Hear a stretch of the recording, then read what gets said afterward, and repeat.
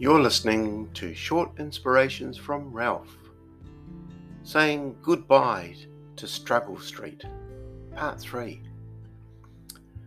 Over the years there are various pastoral care issues that arise in trying to help people.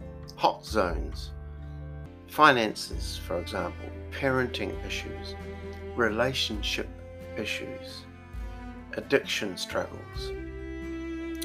And there are genuine struggles, of course, in all of these. People are doing what they can. Yet there is still something lacking. What is that? Often a person's greatest lack is not the presenting issues. I'll say that again. Often a person's greatest lack is not the presenting issues, but a lack of wisdom. Do you have money problems or wisdom problems? If you come to a trusted spiritual mentor and they give you good, sound advice, great wisdom, do you take it or run? Do you pick and choose the advice that you only want to hear? Or do you even go to another counselor because the previous one didn't say what you wanted to hear? Ouch! This is quite hard hitting, this episode, but it's really important. Is it a marriage problem or is it a wisdom problem? Often it's the very last thing you want to hear that can be the right and wise solution to your marriage. Never underestimate the importance of wisdom. In James 1:5, he says, if any of you lacks wisdom, here it is, let him ask of God, who gives all generously and without reproach, and it will be given to him.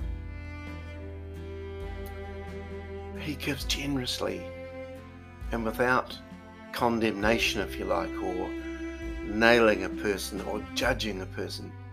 If you ask of him, asking of God is such a powerful thing. Even the writer of Proverbs talks about this. Proverbs 4:7 and 8. The beginning of wisdom is this: get wisdom. Though it cost all you have, get understanding. Cherish her, and she will exalt you. Embrace her, and she will honor you. Wow, that's powerful.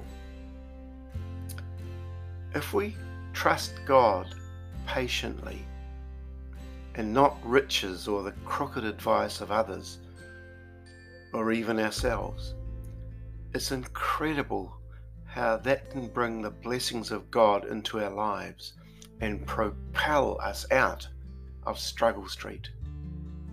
People, it's time to change your address.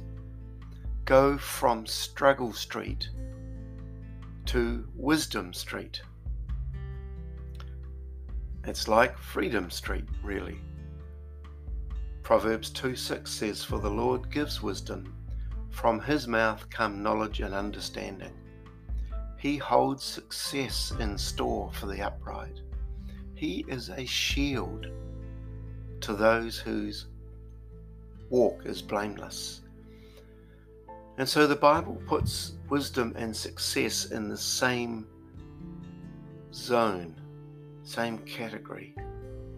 Don't ever feel that it's not God's will for you to be successful.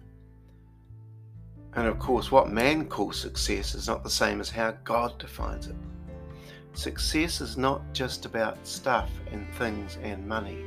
It's not just about fame and fortune.